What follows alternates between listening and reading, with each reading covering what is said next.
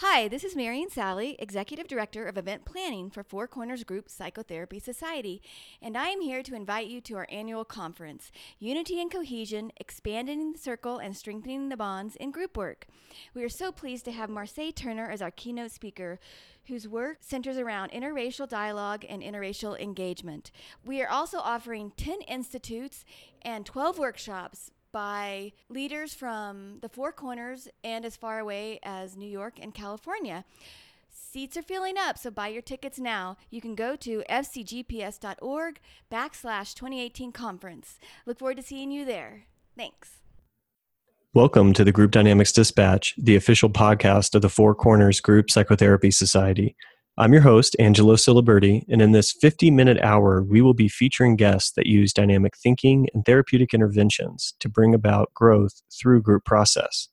It's our hope that in listening to the podcast, you may just be inspired to think more deeply about your own experience in groups, as well as to hear what makes great group leaders tick. If you'd like to support the show, we would encourage you to leave us a review on iTunes. Also, check out our social media pages at Facebook, Twitter, and Instagram. If you have any feedback for the podcast or ideas for future guests, subjects, or panels, please feel free to email us at podcast@fcgps.org. We really appreciate your listening and support and hope to see you at one of our events soon. So I'm your host, Angelo, broadcasting from beautiful Boulder, Colorado, and I'm inviting you to pull up a seat, lend an ear, and hear about what's happening in the ever-evolving circle of group dynamics. Well, we're very excited today on the Group Dynamics Dispatch to have Brian Rothberg. Brian Rothberg did his undergraduate at the University of Texas at Austin and medical school at the Medical College of Georgia in Augusta, Georgia. He did his residency at the University of Colorado School of Medicine and joined the faculty there in 2006. Brian is currently the medical director of the Outpatient Psychiatry Clinic at University of Colorado's Hospital. He teaches, supervises, and runs group at the clinic and has run workshops at the local and national level. Welcome to the podcast, Brian. Thanks for having me here, Angelo. It's wonderful to have you. It's great to be here. So typically the way I like to start off the show is by hearing from guests about how they got into this field to begin with. And you have such a big career with psychiatry and with group, and I'd love to hear anything you want to share with us about how you got into psychiatry. Well, I think that I need to go back to when I was young because I think that had a lot to do with propelling me into mental health and into psychiatry. I grew up in Atlanta, Georgia. I was a middle child. I had two brothers. My parents have been together almost 50 years now. And there was a kind of an anxious streak that ran through my family, which now looking back, I have a better understanding of. But back then, I really didn't know how to put words to it. I do notice about myself that with groups in general in my personal life, I always seem to have kind of one foot in a group and one foot out of a group. So that I would have friends in certain groups, but not really be friends with the entire group. And that seemed to have been my pattern over the years. When I went to college, I both enjoyed my time in Austin, and I also started to have my first experiences with mental health problems. I started to get very anxious, have anxiety problems, and as well as having depressive episodes, which continued through medical school. I did note at that time that I was really interested in going into medicine. I didn't know what kind of doctor I wanted to be until I was having my own experiences with mental health difficulties, and that put me on the path, I think, to go into psychiatry. So by the time I entered medical school, I knew I wanted to be a psychiatrist, partly to understand other people, and I think partly to understand myself. Mm-hmm. So going in was always kind of it was personally motivated. It was something you felt deeply within yourself. Absolutely. Yeah. In the culture of the family, if you don't mind me asking, I mean, you mentioned you kind of picked up on this feeling of anxiety, but was it something in the family that actually got talked about, feelings in that kind of way, or was this more a language you acquired through your education? I think within my family that talking about some of these issues was not easy, and I don't think I learned the language there to put to it, and I think I was one of the first in my family to really have more severe mental health problems. So I feel like that I was more forced to try to understand what was going on, where I think for some of my other family members, it was kind of a little more in the background, and maybe, would come to the surface at different times, but mine was a little more severe. And so through kind of my own work over the years, as well as my training and working within mental health, really helped me to start putting words to my own experience. Mm-hmm. So you were really kind of keyed in from an early age in your emotional life. And I'm hearing you say like it was more at the forefront than maybe for other people. Yes. But that really led you in the direction of actually going into a career to specialize in that. Exactly. Cool. And then group, I mean, you mentioned your group experience from the very beginning was close with a few people, but overall not feeling a part of the large group. Yes. And getting into group was a bit of an interesting experience for me. I was at the end of my residency, and my new director of the clinic, who came from New York, I started working with him as a fourth-year resident, and he said, you should be running a group in addition to learning individual therapy, and I had no idea what it was like to lead a group. So I basically took a list of patients, and I called them up, and I said, hey, you want to be in a group? And I went through a lot of people on the list. I had no screening for them. I just invited them to come to the group, and it was quite a wild ride in my first group. People were kind of all over the place. It was a hard group to run, and then I learned the hard way about screening for groups is really important, but it also really spoke to me in a couple ways. One is I started to understand more process that I really hadn't been able to grasp in individual work. And there was something about the group experience that really pulled me in, where I think a lot of my peers who maybe didn't have the group experience, or even if they did, it didn't grab them like it grabbed me. Mm-hmm. So you got thrown in just from the very beginning, just an idea, hey, why don't you run a group? The next thing you know, you're running one. Exactly. How many people were in that first group? I think we had maybe 6 or 7 people. So it was a decent-sized group. Sure. Where sometimes I've noticed over the years we've run groups with fewer because people either don't show up or for whatever reason. So I just started there from scratch. And that was one of my really first experiences of having kind of intense emotions in a group. Or one group, I was going on a long trip.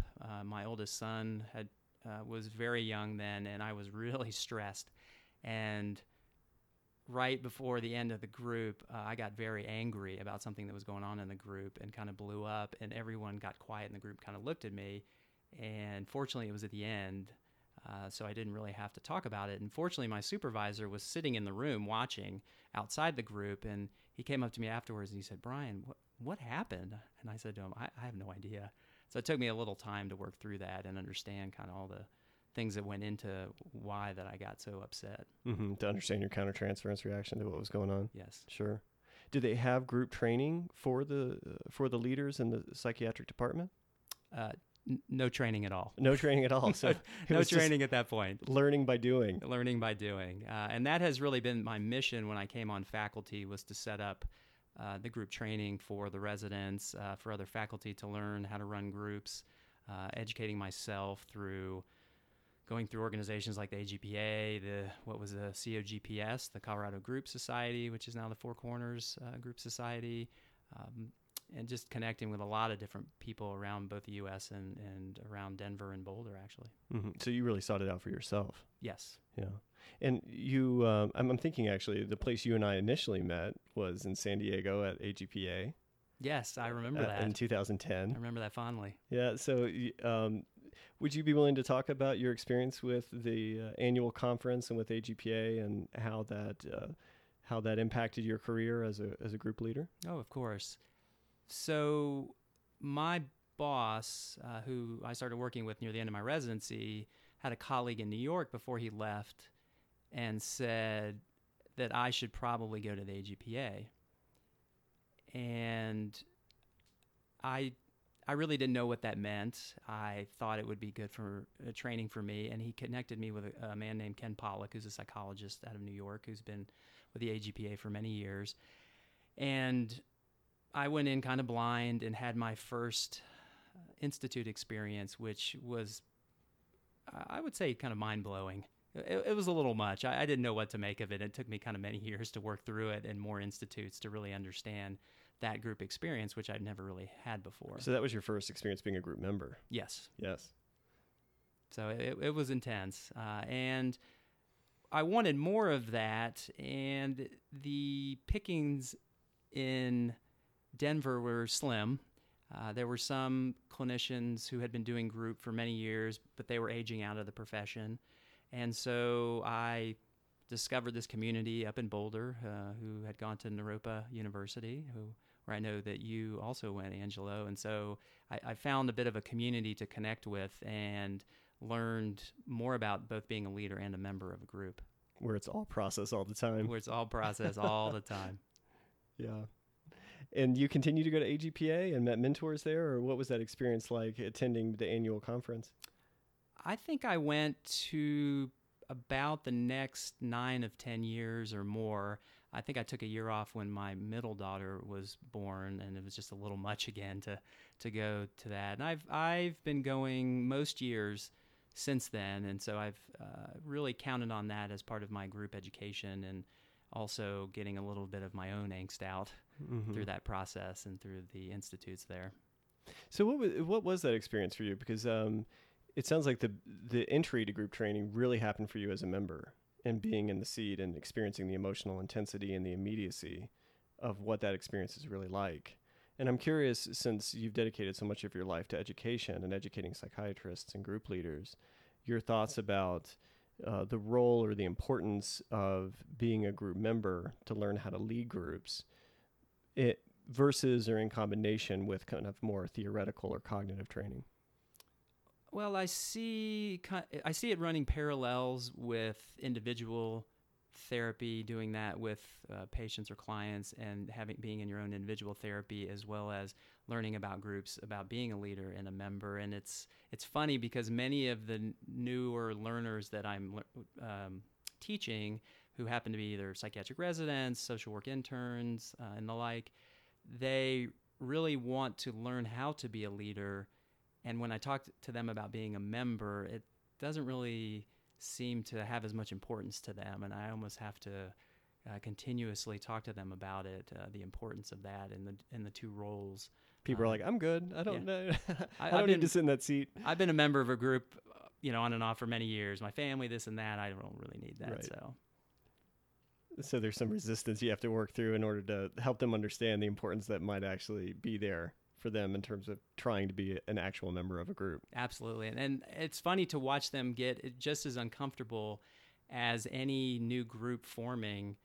People will start making jokes, get really uncomfortable, not know how to perceive me as kind of the leader of the group. Even when you sit in a circle, kind of in a meeting, or people will make jokes about, are we doing group therapy? Is this? Mm-hmm. And so there's a bit of a misunderstanding sometimes about what it means to be both in a therapy group and understand the dynamics of groups. Mm-hmm. And to actually be working, I think, that particular kind of edge. Because it seems like there's so many different ways to learn. There's the theoretical way to learn, but then there's actually being in the experience and exposing ourselves to the full range of our experience.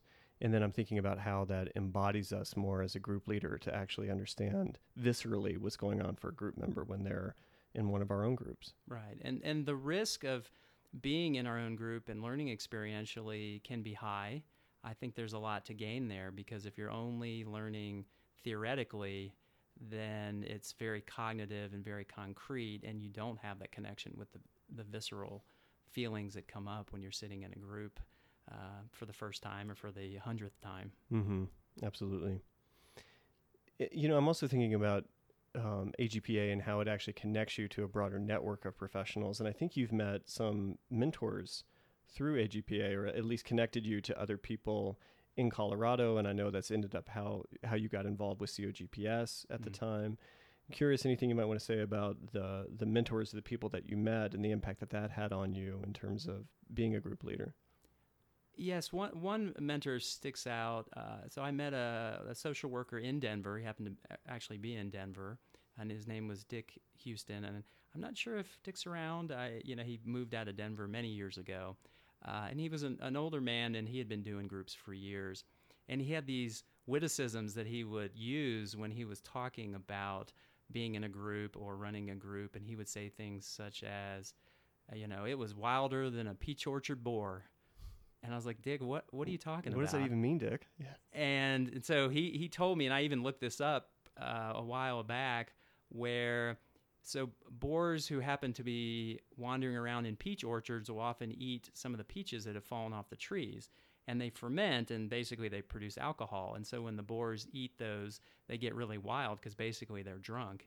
And so it's a southern kind of aphorism that people use to kind of describe things that are kind of wild and out of control. Mm-hmm. Wild and woolly. Yes. What a fun mentor. Yes. Do you ever find yourself using those witticisms in group? I don't think I could deliver it like he did. He just had such a delivery. He spent many years in Arkansas and honed the ability to throw in those witticisms that I have not mastered yet. Uh-huh. Just purely, it just came to him so naturally. Yes. Naturally. Yes. And then you ended up getting involved with COGPS, which of course is now Four Corners, but you were quite involved on the board for a long time. And I'm curious, any recollections you have of that experience and what it was like to support group on the affiliate society level? Yes, I think what really strikes me about when I joined many years ago is the organization was in a little bit of a slump back then, and there were some people who had been very involved in the past and weren't involved, and there was no one really taking up the torch. So I jumped in and started to connect with the many members just in the society, and then that kind of gained momentum, and then it dropped again, and then gained momentum again. And as this last bit of momentum was picking up, I decided to join the board, and it was a really great experience for me because I was able to, not only plan administratively for the experiences that we were putting on, but I also got to hang out with like-minded people that I could really bounce things off of. And then even as part of our meetings, we would have like a brief experiential group, which I thought was pretty awesome, that I really couldn't imagine doing that back in my clinic with some of my faculty and students that I was able to do with the board of Four Corners. Right. I mean, it's really something that it's an opportunity for us to practice what we preach in terms of really using process group as a way to manage what's happening on the board itself. Yes, and really got to know people and take risks because I feel, in looking back, that I was a little hindered in some ways of expressing more intense emotions. And you joked earlier, I think, when we were talking about, in Naropa, processing all things all the time. And it was really a very different environment for me, watching people just openly express feelings towards each other and to have some safety around that and not to get mad at each other and not break up relationships around that. So it was a very different community that I connected with here in the Boulder region, and that was part of Naropa. And sometimes I try to explain that experience to people that I work with, and they think, well, no, I don't get it. Mm-hmm. What are you talking about? Why would you do that? Right. Well, and I'm also thinking that, on that board, I think there's a real sense that our organization has its own unconscious, in that if we don't use those kind of forums as an opportunity to really talk about what's happening for us individually and what's happening for us as a group, those forces could really undermine the stability and the health of the organization as a whole. Right. And I noticed that some of those forces will come up without really being appreciated in some of the other venues that I'm in, and can really wreak havoc. So I appreciated seeing those things brought to the forefront and handled in a different way rather than some of the ways that I've seen in the past. Mm-hmm. And it is just such a different mode of interacting, of talking, of being with other people in what's a professional setting. And I'm thinking about how you ended up leaving the COGPS board as you transitioned into your current role as the medical director, and kind of taking on that particular seat of being a leader in an organizational setting. And we'd be curious, anything you might want to say both about that role as well as how you use your experiences with group and your group knowledge in what is an organizational or a managerial kind of role. Yes, so moving into a higher leadership role has been both exciting for me and kind of scary. I've been working for my boss for around I don't know, 11, 12 years. And so I really got to know him well and his style. And one of the things that I've really taken from my group learning is some of the techniques really to get any type of group going, whether it's a meeting or anything within the professional setting. Just it's basic is all people talking in the meeting rather than allowing some people to be very quiet and others to, be talking more.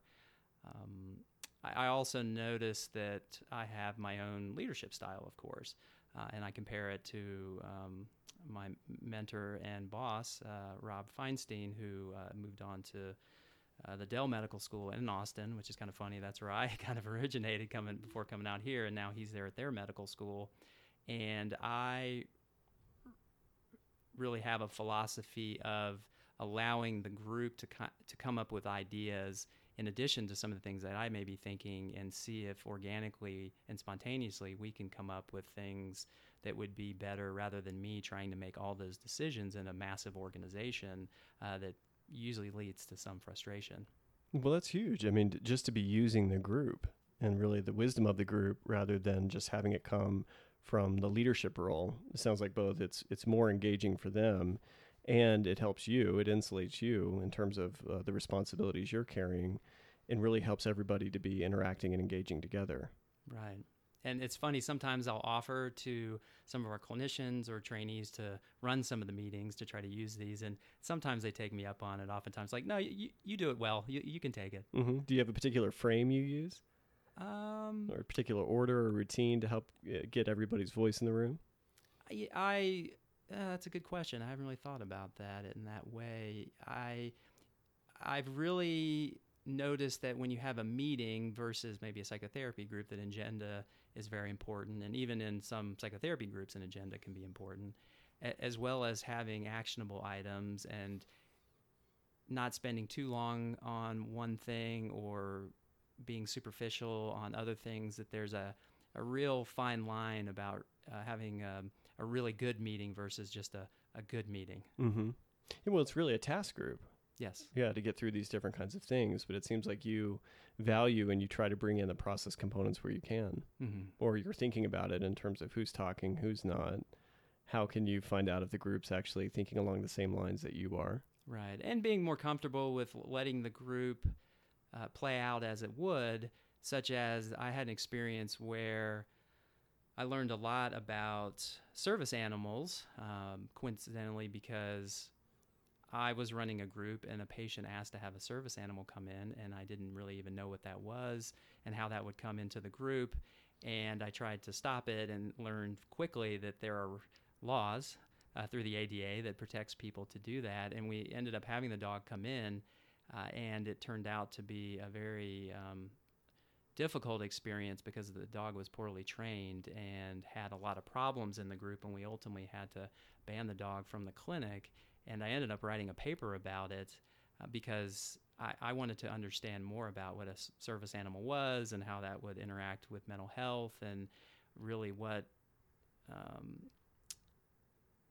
power we have in order to allow or not allow these animals in, and what kind of rules are around patients bringing them in. So it was quite an experience. I never would have thought that I would be writing a paper or having experience with a service dog in a psychodynamic psychotherapy group. Right. Yeah. How spontaneous would that be? I'm curious anything you ended up finding about that, because there might be people that are listening to this that are facing similar dilemmas, and any thoughts you have on what it's like to end up having an animal within the group. Well, I learned that there's a big distinction between service animals and emotional support animals, and there's a lot of other terminology around the service that an animal could provide for a person, especially someone who has a mental illness, and that only a service animal is covered by law, and a service animal can only be a dog or a miniature horse. And I always love that, and people say, well, why a miniature horse? And I think it's because it has to be big enough to help someone who may have physical disabilities get around. I've never personally seen a miniature horse in a public space, but I've seen many dogs in that thing. So I think there's that one distinction that's very important. And two, really, you're somewhat limited about what you can even ask a patient about a service animal, and they don't need to be wearing a vest. They don't have to have any papers. You can basically just bring it in as a service animal, and unless you're questioned, it can serve a task for you, which is interesting to learn about. That is interesting. So their role is totally incognito. Exactly. Yeah. Well, and I'm curious, Brian, to hear you talk about, since you are the medical director, what's your impression of how group is currently thought about or conceived or valued in psychiatric departments?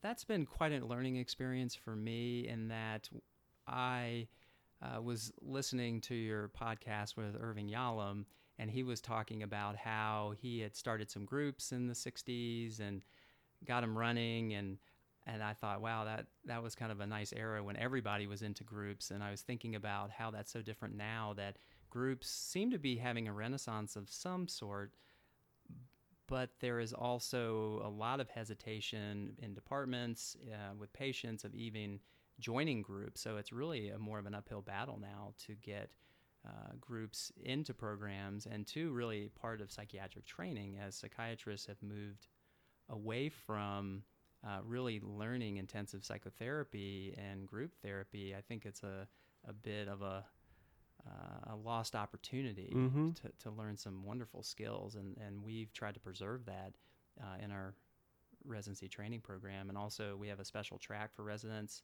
who want to learn more intensive psychotherapy that I'm part of as well, teaching individual as well as about groups. What do you think drives that hesitancy? I think if I can boil it down to just one thing, is that people often say that when I go into a group, I don't want to hear other people's problems, or like that stuff's not important to me, or they won't listen to me. And that might be exactly why they're having problems in their relational life outside. Exactly. And what they're basically saying is that, will people hear me and see me, or will they be so focused on themselves that I won't register to them? And that would be very painful. So there's kind of this idea that gets people to want to avoid groups, that there's either room for me or there's not, versus how interacting with other people might actually help create room for both the other person and oneself. Exactly. And how mental health problems can be so isolating and ruin relationships, and that people learn to live without the sustenance that you get from these relationships. And so when they come in for help and you say that talking to some of their peers may be helpful to them, it's terrifying, because they may have come from abusive backgrounds where the people they trusted mistreated them. And so they're very hesitant to come into the groups and be around peers and even clinicians. Sometimes they want that one-on-one because it feels somewhat safe, but it may not push them the way it should. Sure. Well, and that makes me actually wonder about the parallel process component, because you have the hesitancy from the clients and the patients.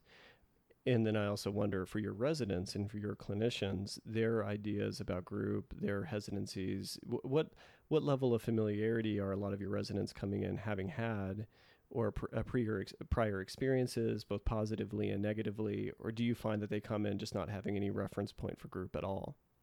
They either have what I would say is no reference point, or they've had negative experience in either being a member of a group or running a group. And they have very limited exposure, such as being asked to run an inpatient group either by themselves or with someone else who has little to no group training. And those can be really hard groups to run. And then when they don't go well, it leaves a bad taste in their mouth. And so they come to us in the outpatient experience, and they've really never had a good group experience. And so then I'm a little bit behind the eight ball, trying to get them to think about groups and doing groups in a different way. Mm-hmm. And in the past, it would be mostly through teaching and didactic lectures and those types of things, where now in our clinic, we have group opportunities for most of our trainees to really learn about either dynamic processes, DBT in the group setting, mindfulness techniques. So having a little bit more support and structure, as well as having the experience of running these groups, is so important for them to be even thoughtful or interested in running groups in their practice in the future. Yeah, absolutely. And I'm thinking that for people who've been in inpatient settings and try to run group, where I was thinking about Dr. Yalom's work, where he really looked at some of the differences that needed to be in place between structure and support for an outpatient group versus an inpatient group. And thinking about in inpatient settings where groups can go sideways, it can really be a challenge. And I can imagine there might be scar tissue there for group leaders or clinicians that have been in that kind of setting, trying to help them to understand there's different ways to go about it, and they might want to give group a chance again. I would imagine that you're kind of working with all sorts of different reactions.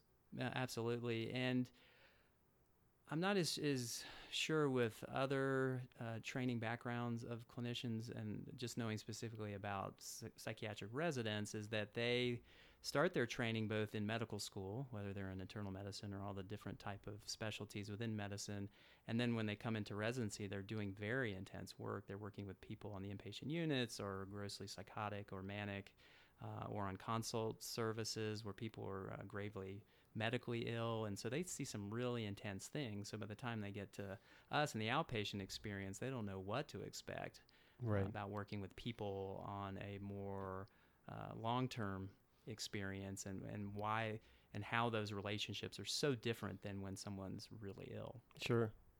Well, I'd like to put to you a pretty tough question then, because you as a medical director, as a psychiatrist, really you have such a value for group.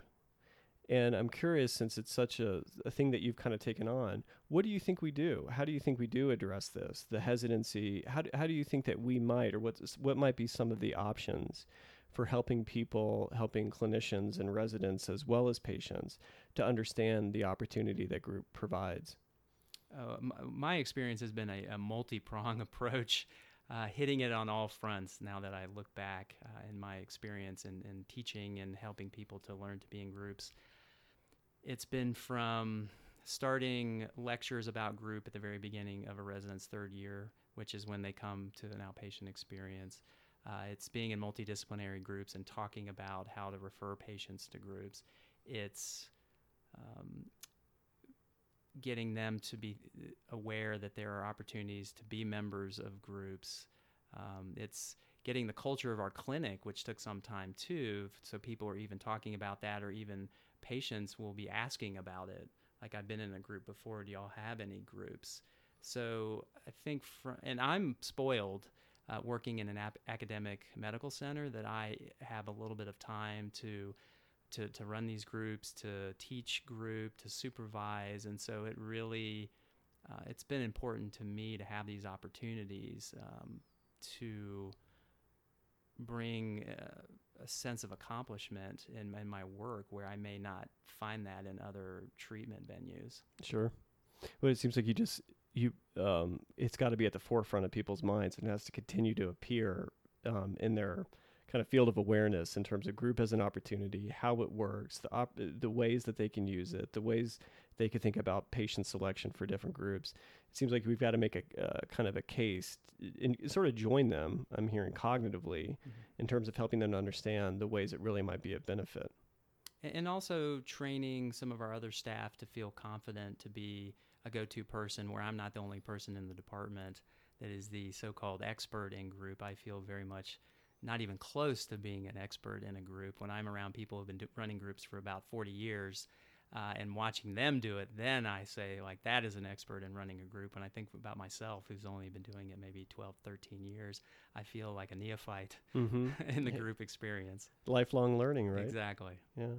Well, I'm also curious, Brian, anything you might say personally around deciding to move in that path as a psychiatrist and more of a director, an academic kind of role, a teaching, supervising role, versus private practice. And what is it about being in that kind of context that's appealed to you more than running groups in a kind of private practice scenario? When I went to residency, my fantasy of what I'd be doing really was working in private practice. And throughout my training, just learning about academic medicine, as well as having a year off during my residency, I went overseas and I taught English. I needed a break.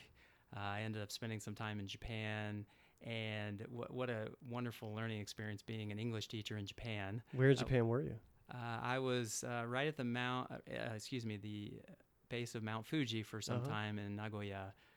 for about another 6 months. So I was there for about a year. And I learned that there is some skills that one brings to being a teacher. And so when I went back into my residency training, I realized that some of the faculty were excellent teachers and some didn't do as well. And it's really started to interest me more about teaching and working with learners. And as I got towards the end of my residency training, I had the opportunity to take over a faculty position, which I jumped at, and realized that kind of the diversity of what I do, working with people who are both learning the trade as well as people who are much my senior, who I go to for consultation at any time. They're around me at all hours. It feels like that I have this special place that I can go to get quick consultation that in private practice I may or may not be able to get, and that can be a little bit isolating place as well. And so the academic world has really been very nurturing for me over the years. Being able to be in different roles and to have access to different people and just to be a part of a community, essentially. Exactly. Yeah. I've been working with student mental health for our health science students. I've been on what's called our care team that works with students who are struggling, and I interact with lawyers and police officers and deans of schools, and so those things can be really fun, and you realize there's a lot going on behind the scenes for these universities and helping people to have to really focus on their mental health. And I had a really nice experience on a mental health panel. So I joined a faculty panel to talk about my own experience with mental health problems, and I spoke in front of about 70 or 80 people, and it really made me much more comfortable talking openly about my problems in the past that I didn't really talk about years ago. Mm-hmm. Well, and I'm appreciating how much courage that takes to do that among peers and people that you might be in mixed roles with, and to have that level of vulnerability. What kind of responses did you get? Well, one of my friends and fellow faculty members, she came and was very supportive and I think asked a question. I was like, and I really felt supported there. And I think at least one of my residents came and I thanked her for coming, and she didn't realize that I was going to be there and be one of the people on the panel. And people were very, very nice and very supportive to my experience, and it wasn't as big deal. I was really nervous prior to the panel. I was, kind of had that shaky hand, and I was sweating, and my, the voice was changing a little bit, mm-hmm. But I settled in and it went very well. That's very cool. I mean, you mentioned that in some of these different contexts, you do see some places where group is having a resurgence, and it's different than the way it was when it was kind of at its zeitgeist in the 60s, 70s. But how do you see it coming back in terms of an interest now? What form is that taking, and what are your thoughts about it? Well, with the different theories around our psychological understanding of how the mind works has really influenced, all the different types of therapies we have, whether it's CBT, DBT, mindfulness, and the like. And I really have enjoyed launching groups that have different types of modalities. So in some ways, people may not be comfortable going to a psychodynamic group, but they'd be much more open to starting with a mindfulness group, which is, say, 6 sessions. It's very structured. And then I also had the experience recently, which was a really an important experience for me, where I ran a transgender group in our clinic for about 1.5 years. We have a new kind of subspecialty clinic within our clinic called the Imagine Clinic, and it works with LGBTQ plus members of the community. And I was asked to pair up with a resident who actually is transgender, and we ran this group together, and it was an amazing experience. Just my relationship with her and learning about what it means to be transgender, and working with the members of our group and what they go through, the importance of language. It was almost like learning a different language. It was very intense, and learning about gender expression and fluidity of sexuality, and the importance of pronouns, and I think which is becoming much more mainstream now. And just the relationship with my fellow resident was one that was been very meaningful to me, and just where she taught me a lot about what it means to be transgender and about the community, and she's done a lot of teaching within our medical system. Mm-hmm. Well, just even as you're talking about that, I'm hearing the way you're talking about it and how much you learned from that experience of running a group with people that have different identities than the one you have. And I'm thinking about, it sounds like you got as much, if not more, out of that as the leader or co-leader than the other members of the group in terms of learning so much about what you hadn't known before. I joke about that with her and say that I think I learned more than she did and the other group members during our experience. And we have a good laugh about that. And we'd like to maybe write an article together about our experience. And I actually learned the hard way what it means to be transgender from her, because I was in a group supervision at one point and she wasn't there that day. And I was talking about my experience in this group, and I happened to mention that, being cisgender in a group of people who are transgender and working with someone who's transgender, this is, it's very difficult for me. And there were some noises in the group that I didn't really pay attention to. And later, one of my colleagues came up and said, what was wrong with so-and-so? They had a really strong reaction when you were talking. And I said, I didn't even notice it. Let me follow up with that person. And I ended up finding out that that this resident had not told some of the members, or hadn't told the members of her class yet, that she was transgender.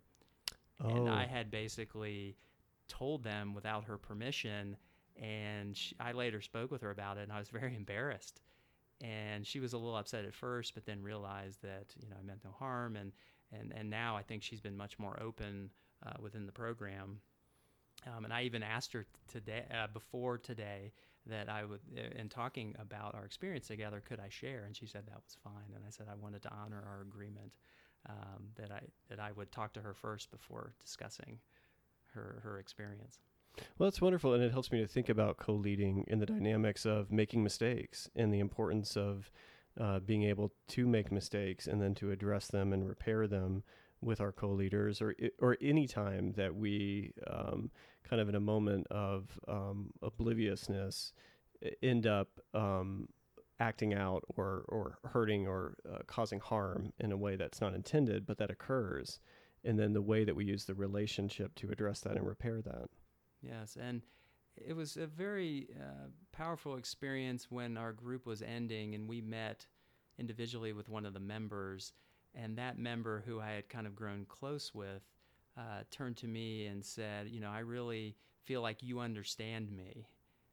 And then she turned to my co-leader and said, we butted heads a lot, and I really appreciate you hanging in there. And I think that this member felt very competitive with my co-leader. And she actually felt that I was able to understand that even though I'm not transgender. So that really meant a lot to me. I would imagine. And how did you and your co-leader kind of work with some of the dynamics between the two of you? Because you guys are in a sense. However, there's a huge difference between where you guys are hierarchically, between the identities that you and the localities that you each embody. I'm wondering how you guys worked with some of that difference within the context of your co-leading relationship. That's a great question, and I think we had to be pretty frank with each other up front about what our relationship would be like and what we were going to learn from each other. And she was very open to me teaching her about group. And I said, I really don't know much about this, and I'm really looking to you to be helpful. And so I would have things happen in the group where I may not ask a question of what someone was talking about. And then after a group, I would ask her, what did this mean? And can you help me understand that better? And then she got really excited when I went home and I was talking to my kids, and I was trying to explain to them the differences of, gender expression and those types of things. And so I went back and I told her, and she was so excited for me and, was like congratulating me. So I felt like, I felt like a young school kid again who had done something well and wanted to tell their teacher. Right. And so I was really excited to share that with her. And so we had a very different relationship than I've had with most of the trainees that I work with. And so that was a really powerful experience for me. It sounds like communication was so open between the two of you.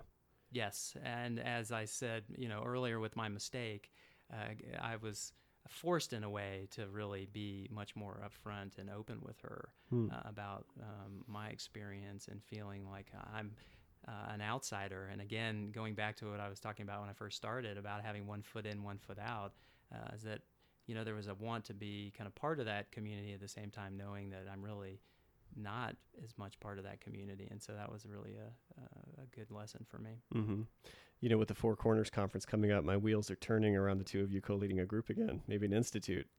Oh, well, I hadn't thought about that. We'll need to talk about that more. Right, here I am nominating you on air. Well, we're approaching the end of the interview, and what I often like to find out is what a growing edge is, and anything you might speak to in terms of where you see yourself wanting to explore a new edge or a new horizon in your own group leadership. I read an article a long time ago about the evolution of the group leader and how at the beginning you kind of don't know what's going on, and then you start learning some things, and then you feel like you actually have control in the group, and then you continue to lead groups and realize you have no control in the group and that you have to trust the group. And I think I'm getting to that point now where I realize that even though I know some things about groups, that I'm really not in control, that I can help guide and work with the groups. And it's really a parallel, I think, in both my new leadership role as well as a group leader, that I have to be able to learn how to empower people rather than force them into doing things. And I think that's a bit of a trick for me, to learn how to hone those skills. So not necessarily just in being a psychotherapist and a group leader, but also a leader within an organization, and how my small group interacts with all the other groups throughout the hospital system and the university system. And it's a lot to digest. Yeah. Well, it seems like such an alive question. What does it really mean to lead, or what does it really mean to empower when the group itself has really its own life and its own will in a way? Yes. Yeah. Well, Brian, it has been so wonderful to have you on the podcast. I want to thank you so much for joining us. Thank you for having me, Angelo. This has been really fun. We'll talk again soon. I hope so.